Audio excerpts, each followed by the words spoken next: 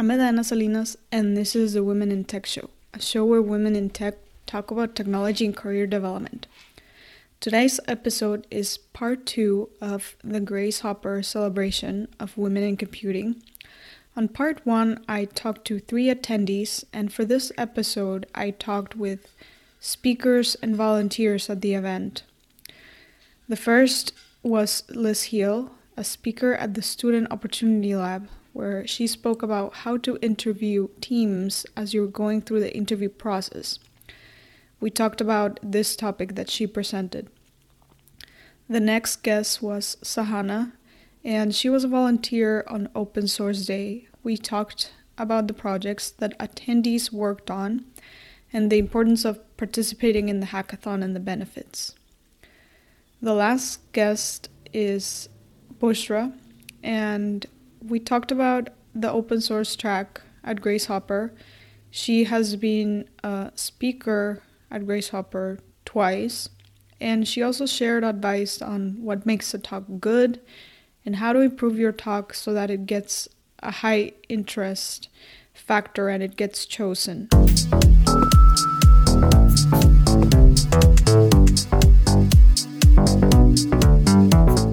Liz Heel is a program manager in Microsoft's Skype for Business group.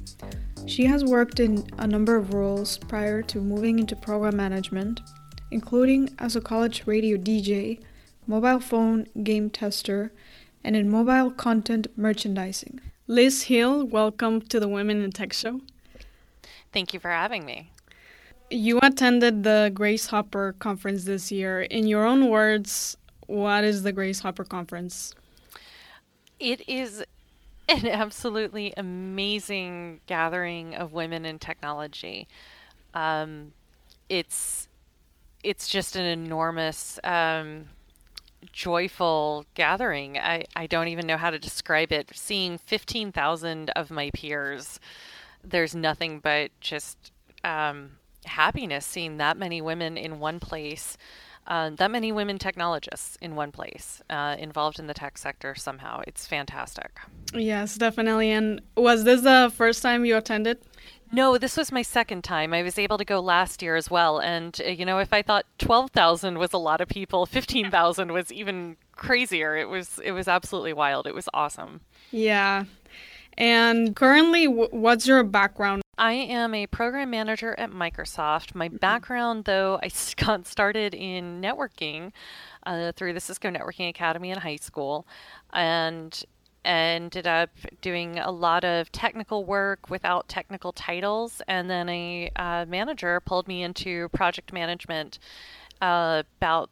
it's almost 10 years ago now. And I've been in project and program management ever since. It's stuck. I love it. Okay, that's great. And one of the things that you mentioned was that you were a speaker at the Student Opportunity Lab. What is the Student Opportunity Lab? The Student Opportunity Lab is actually really great. They have it set up so it's 20-minute sessions, and there's a variety of speakers there, all on different topics. So students and really anyone at any point in their career can come in. They're not checking for student IDs at the door. Okay. They can come in and ask questions of people. So someone was talking about what it's like to work in large companies versus startups. I was talking about how to find a good fit for you when you're doing interviews, rather than finding the first job that sends you an offer letter. Mm-hmm. But it's a great mix because it's tons of different people talking about different things. I think there were 60 tables this year, so there's all sorts of different viewpoints, all sorts of different opinions. Are most of the topics that are covered in the Student Opportunity Lab related to careers and career development? There's a lot of career and career development covered. There were a couple technical topics. It just varied table to table, which was really the nice thing about it. It was a nice mix. Mm-hmm. And you mentioned that your topic was on how to identify teams to interview, right? Yeah, it was how to interview teams as you're going through the interview process. you are interviewing a team as much as they're interviewing you because you have to decide if you want to work there. There's no conscription. They can't force you to work for them. Most of us are not in the military. We get to decide our roles Yes. generally. If you're military, that may not apply to you. And if you're reorged, it may not apply to you. But by and large, we have some decision making ability in where we go to work. And so, one of the things that I noticed is a lot of people are really unhappy in their jobs. And part of that, you get reorged and it's bad, and there's not much that you can do about that reorg. But when we're going in and selecting, we can ensure, okay, I'm an introvert and this is an open workspace. What's their work from home policy like? Or I'm an extrovert and I see everyone huddled in their office by themselves, not talking to one another. Is this really going to work for me as a team dynamic? Um, Asking those questions and ensuring that it's going to be a good fit for you so that you're not walking into a situation that is really just not going to make you happy from an overall fit perspective. Do you typically recommend talking to the team before having an official technical interview, or how do you find out those things? Or do you explicitly ask, is it an open office? A combination of things. It really depends. If you're already in the organization, it's easy to ask around or to go wander around, especially at big companies. You can kind of get away with that. At smaller companies, you do know a lot of people. So that's the benefit of working for a small company is you have an idea of who's who and what it's like to work with them, what it's like to work with their team. So that's a good mix. You can ask around, quietly, of course, especially if you're not looking for it to be well known that you're interviewing. If you're Yeah. coming in from the outside, it's a little bit harder.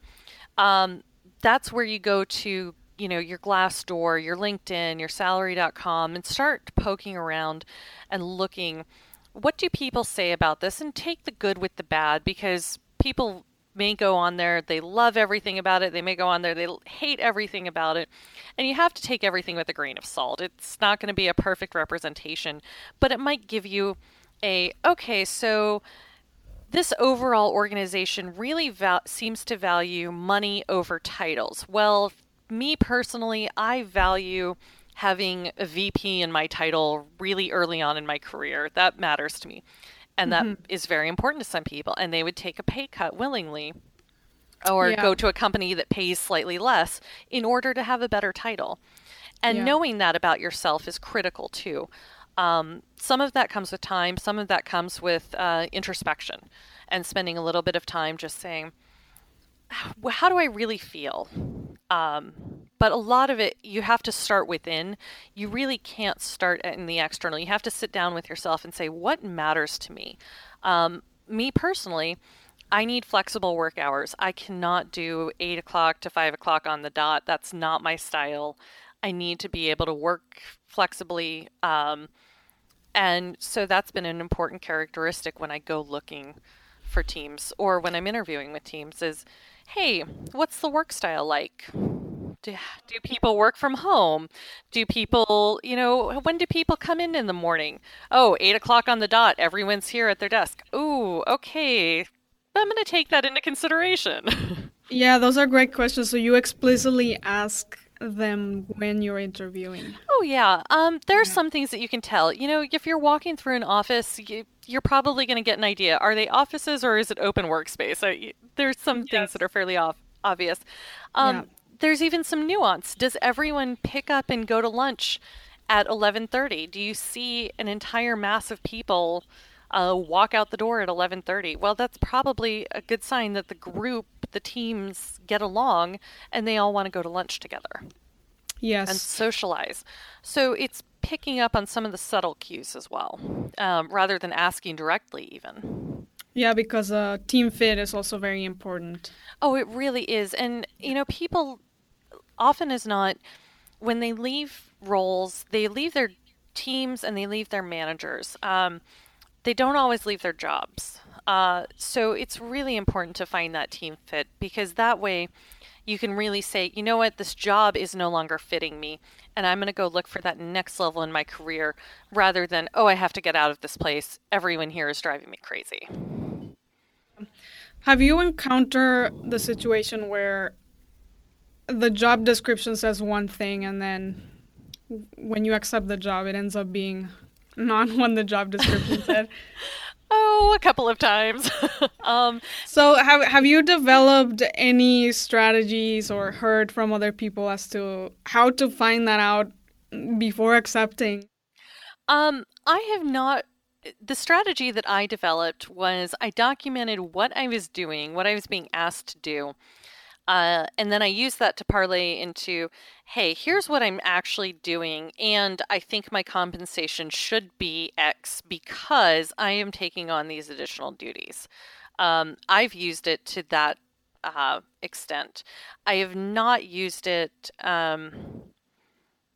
looking at a looking at it differently. I've not gone in and asked explicitly, well, is my job title or is my role going to change or how is this going to evolve? I have asked, how is it going to evolve in the next 3 years to look at the longevity of the role? Mm-hmm. As for the Student Opportunity Lab, do people have to sign up in advance? It's no, it's a limit of 10 people per table, but there were 60 odd tables. It's a 3-hour session. So everyone was welcome to wander in. It was absolutely fantastic just to see different faces at my table for each session. There were a total of 6 sessions with 10-minute breaks between. And so there was no sign up needed in advance. Did you attend the Student Opportunity Lab before speaking on it? No, I had not attended it. What I had done, however, and this is similar, was speed mentoring. Oh, okay. And so speed mentoring, you are forced to switch tables at, 10 minutes, 20 minutes, whatever that mark is. I'd done speed mentoring the previous year at Grace Hopper, and it was fantastic. Having people come, talk to me, have questions, talk them through, a couple of situations. It was really wonderful. And then having participated in it before, it's been a great experience. So that was why the Student Opportunity Lab particularly appealed to me. Mm-hmm.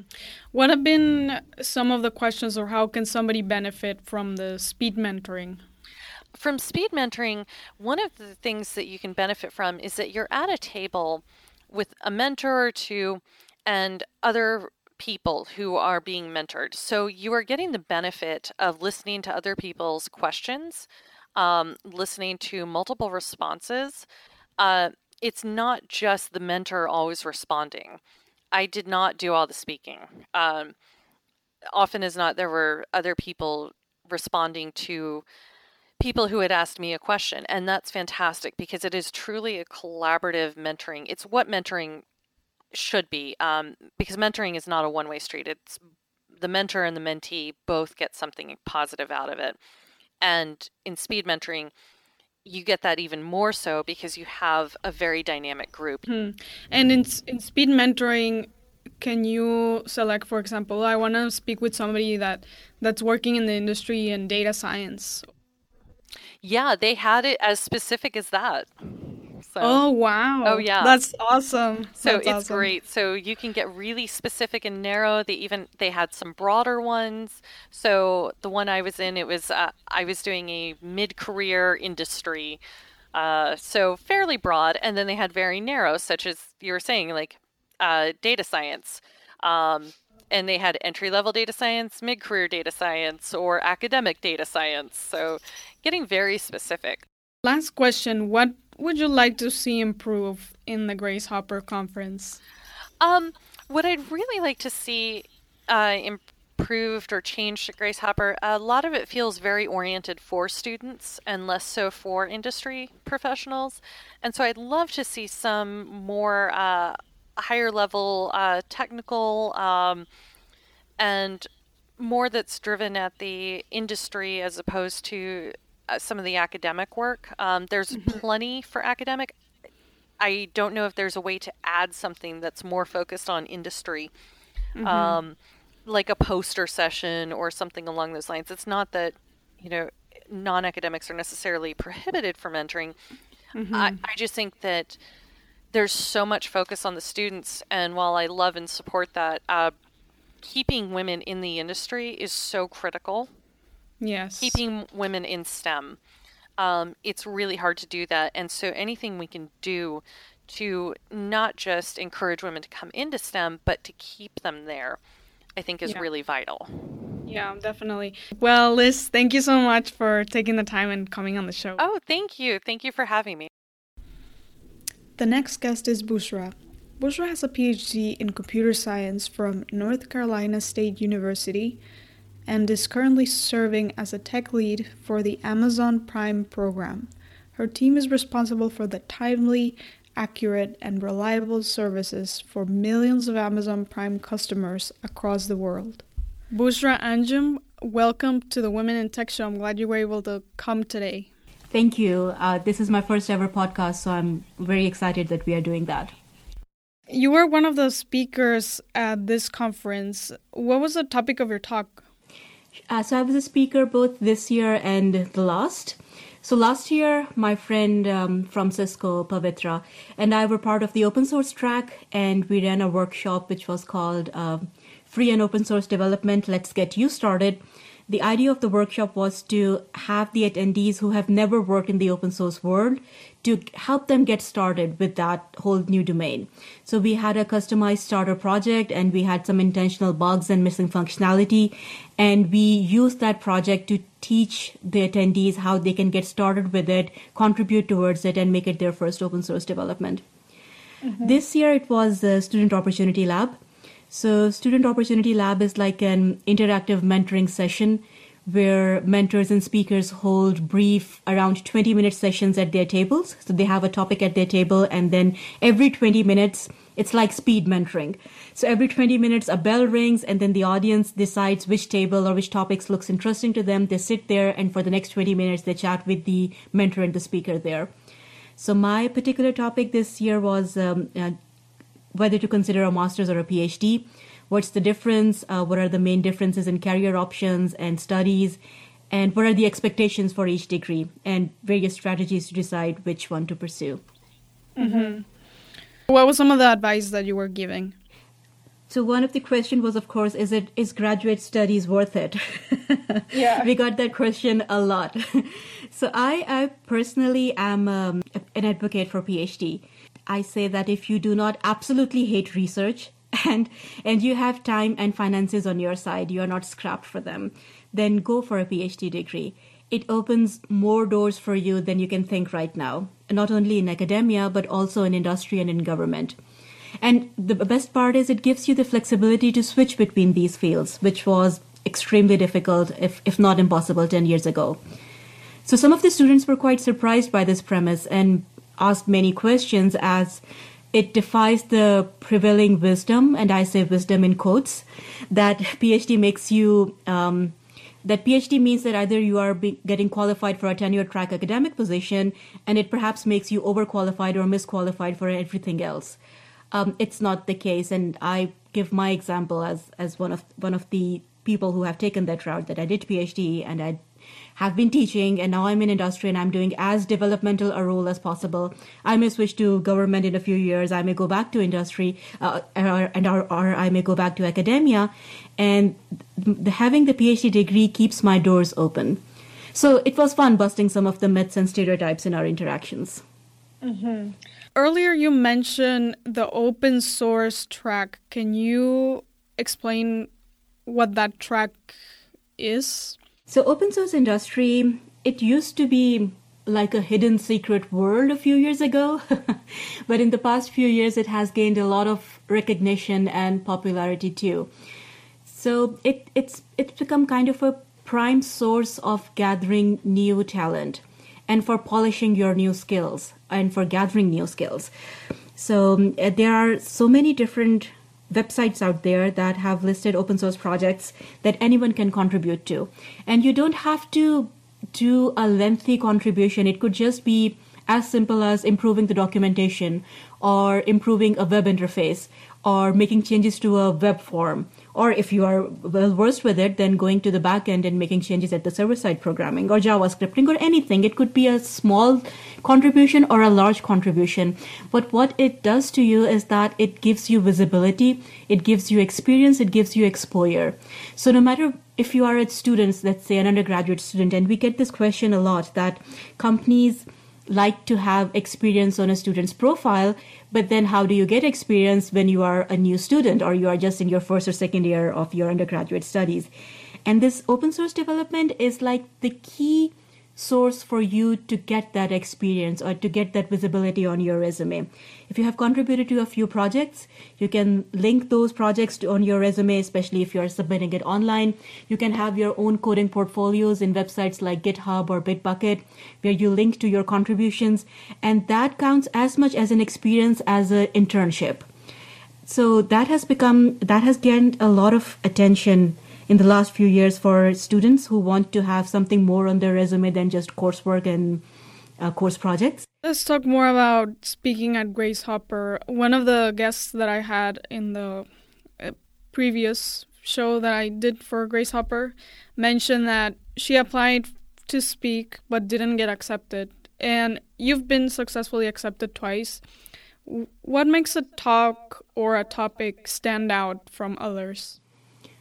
So I would first say that it is getting exceedingly difficult to get your workshop or your panel or any other submission accepted, because the number of applications as far as submissions are concerned, they are increasing like exponentially, just like the number of attendees.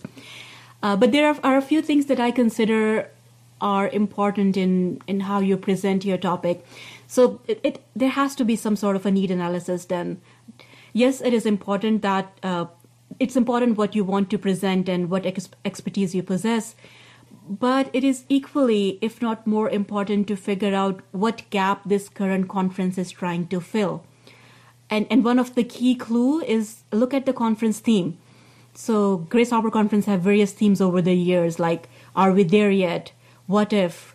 Think Big and Drive Forward? Our Time to Lead. So consider what message the conference is trying to put forth and tweak your submission such that it pushes forth that message.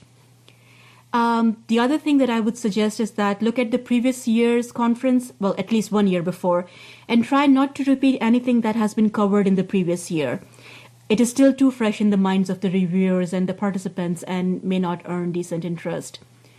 And one final piece of advice would be that diversity is the key. Make sure your team and your topic includes various aspects of diversity in computing. Diversity of backgrounds, diversity of experiences, thoughts, point of views. That is the key to get you good, solid reviews and high interest factor during the conference. Mm-hmm. And for your personal topics, did you ask people if they would be interested in attending, or how did you get a feel for it? So yes, last year when I submitted for the open source development track, it was something that I did a pilot run at the university, Missouri State University. I was teaching there then. So we had a small workshop there and to see how students react to it, whether they will be interested in that, and what are the things that they are more interested in learning. If the duration of the workshop is 1 to 1.5 hours, it gives you very limited time to focus on things. There's just so much to learn. And that test run gave us some good insights on what topics to focus on, what questions to focus on, and how we can devise exercises that the students can then take on their own in the next couple of weeks, and how we can be available for them while they are doing those exercises. Mm-hmm. Then for Student Opportunity Lab this year, whether to do a master's or a PhD, again, I'm associated with Cal Poly State University, which is in San Luis Obispo, and I'm an industry mentor there. So this is something that comes up often. Students often ask about that what do we do after we finish our undergrad? Shall we go for a master's? Shall we go for a PhD? Should we do a job for a few years and then go back for a master's? Shall we enroll in a master's leading to PhD or just a master's? So all these questions that kind of consolidated in that topic. And I figured out that this is something that a lot of people struggle with and have questions for. So it was a successful submission. I'm glad. Mm-hmm. Did you mention those things in your application? The fact that you did the talk before and you got a feel for it and you got some feedback? Yes. So the process to apply for a talk is in some ways pretty standard. So the Grace Hopper website gives you a template that has various sections and different templates for workshops, panels, birds of a feather, or student opportunity lab. So within that template proposal, you have various sections that you need to fill. And one of them is how are you planning to conduct the panel or the workshop during this 1 hour, 1.5 hour period, and then some background and then some summary information, and how do you want to make it successful. So if you mention that you have done pilot runs of this, or you have feedback that this has been received well in the past, that certainly adds to the credibility. Are there any particular things or aspects that you have liked from other talks? Absolutely. I learn so much each year when I go. Just focusing on this year, the keynotes, one was by Dr. Latanya Swene, who is the director of Harvard's Data Privacy Lab. And the way she presented her research, that how Black-sounding names or Asian-sounding names can dictate the advertisements that are presented to you, that just blew my mind. Honestly, I've never thought about that the algorithm-based delivery can perpetuate racial discrimination. Very eye-opening. Mm-hmm. Then the other is the Joe Miller's workshop on becoming a person of influence. Joe has to be my favorite motivational speaker and coach of all times. She's the CEO of Women's Leadership Coaching. And the premise of her talk was that technical work is teamwork. And you have to, and you want to make a difference at work. And for that, you will need to engage, motivate, and influence people, whether they are reporting to you or not. So her workshops go into these details on these 6 key types of influence and how to harness them, being a women leader in your field, and how to take your career forward with that. So that is definitely a learning experience. Mm-hmm. And then one more that is coming to my mind right now is the CEO of IBM, Ginny Romte. She also shared her personal story, and she gave 3 key pieces of advice to the attendees. That was, never let anyone else define who you are. The second is, work on something interesting and bigger than yourself. And the third was, growth and comfort don't really coexist. Is there something that you would like to see improve? I think the key thing that ABI needs to focus on is giving the attendees the simple opportunity to sometimes relax, sit and talk to the person sitting next to you and make friends. The conference has the tendency to get super busy, and one feels overcommitted with all the parallel sessions and long distances between rooms and smaller lunch and coffee breaks. So you hardly get the time to make those meaningful connections or friendships. And I hope that this is something that the organizers will focus more on and put more emphasis on as the conference grows. Well, Bushra, thank you so much for coming on the show. Thank you so much for giving me the opportunity to share my experience. I really enjoyed that. The next guest is Sahana. Sahana is a computer science graduate from UT Austin. She has worked on the Scholarship Application Committee at the Grace Hopper Celebration and has also been a mentor at Open Source Day. In 2016, she volunteered in logistics and worked with sponsors for the hackathon at the conference. Sahana, welcome to the Women in Tech Show. I'm glad you were able to come today. Thank you for having me. It's lovely to be here. In your own words, what is the Grace Hopper Conference? The Grace Hopper Conference is essentially like a 3-day conference that happens annually for women in tech to increase diversity in the industry, whether it's in tech companies or whether it's in academia. I'm really interested in the diversity and inclusion of women in tech. Mm-hmm. Were you a volunteer at the Open Source Day? Yes. Okay. Yes. What is Open Source Day? Open Source Day is probably one of my most favorite events to be at when I'm at Grace Hopper.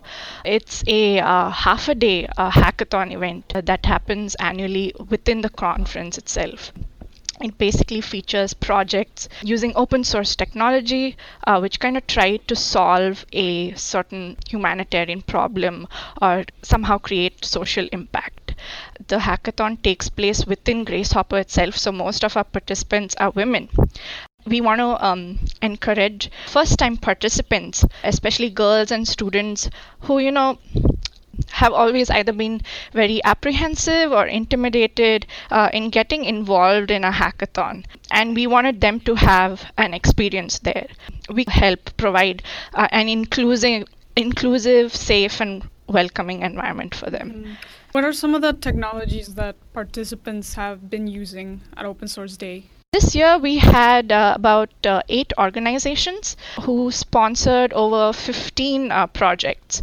The projects and the technologies vary. They can vary from creating a web app using JavaScript and Bootstrap frameworks and so on, to creating websites based on open source stacks, to creating APIs to access data from open data sets. And it truly varies in the way the project is kind of structured to even what the content is all about. Cloudera was one of our sponsors, and they partnered with Thorn, which is a nonprofit initiative dedicated to using technology to fight child sexual exploitation. And what they did was really interesting. They mined a bunch of data from chatbots in child pornography sites, and they asked the participants to question the data. For example, who posted what content, who consumed the most content, who produced the most content, and who was interacting with whom. So, and given the time constraints and the unfamiliarity of the tools, it was really awesome to see the demos, because we could actually see visualizations of the data, and investigative authorities or law enforcement officers could easily go in and make sense of the data, and figure out who the suspect or the culprit is. So to join Open Source Day, is there a specific background that you need, or? To be frank, you really don't need specific qualifications for the event. The event is all about learning. In fact, one of the projects is structured in such a way that it's essentially an open source 101. That's pretty useful for someone who's new to hackathon. And for volunteering options at Grace Hopper, they're available on their website, right? Yes, absolutely. Okay. So volunteering opportunities kind of range quite a bit for Grace Hopper. There are different ways that you can volunteer. You can be part of a committee, and when I mean committee, there are if you've noticed, in Grace Hopper there are multiple tracks. So you have technical tracks such as software engineering, data science, artificial intelligence, and for the non-technical track you have the scholarship application committee, or the career track, or the open source day. So I think depending on your interest, you can apply for these committees. And also you can apply, if you don't want to be part of a committee, you can always apply to be a mentor in one of the speed mentoring sessions that we have at the conference, or even to be a mentor at the open source day. So there's plenty of opportunities and positions out there for you. And in terms of logistics, the best time for you to figure out what opportunities are out there is early spring. So if you're looking to sign up for Grace Hopper 2017, anytime between January and March is good time to check back on the Grace Hopper website. And I'll include that website in the show notes.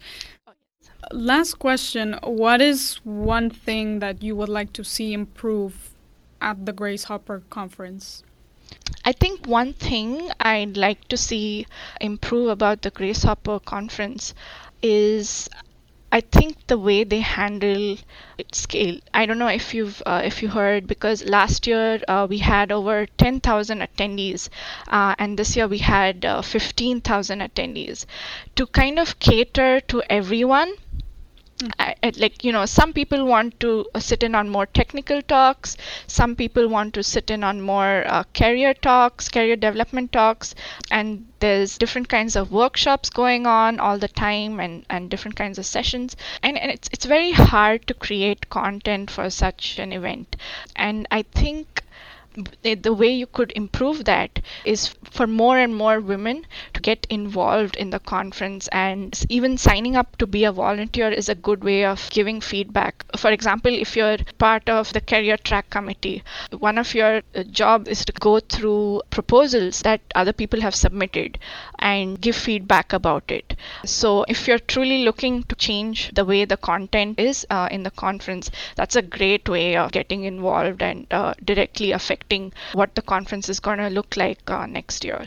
And the community is growing bigger and bigger by the day. Yeah. Well, Sahana, thank you for coming on the show. Thank you so much for having me.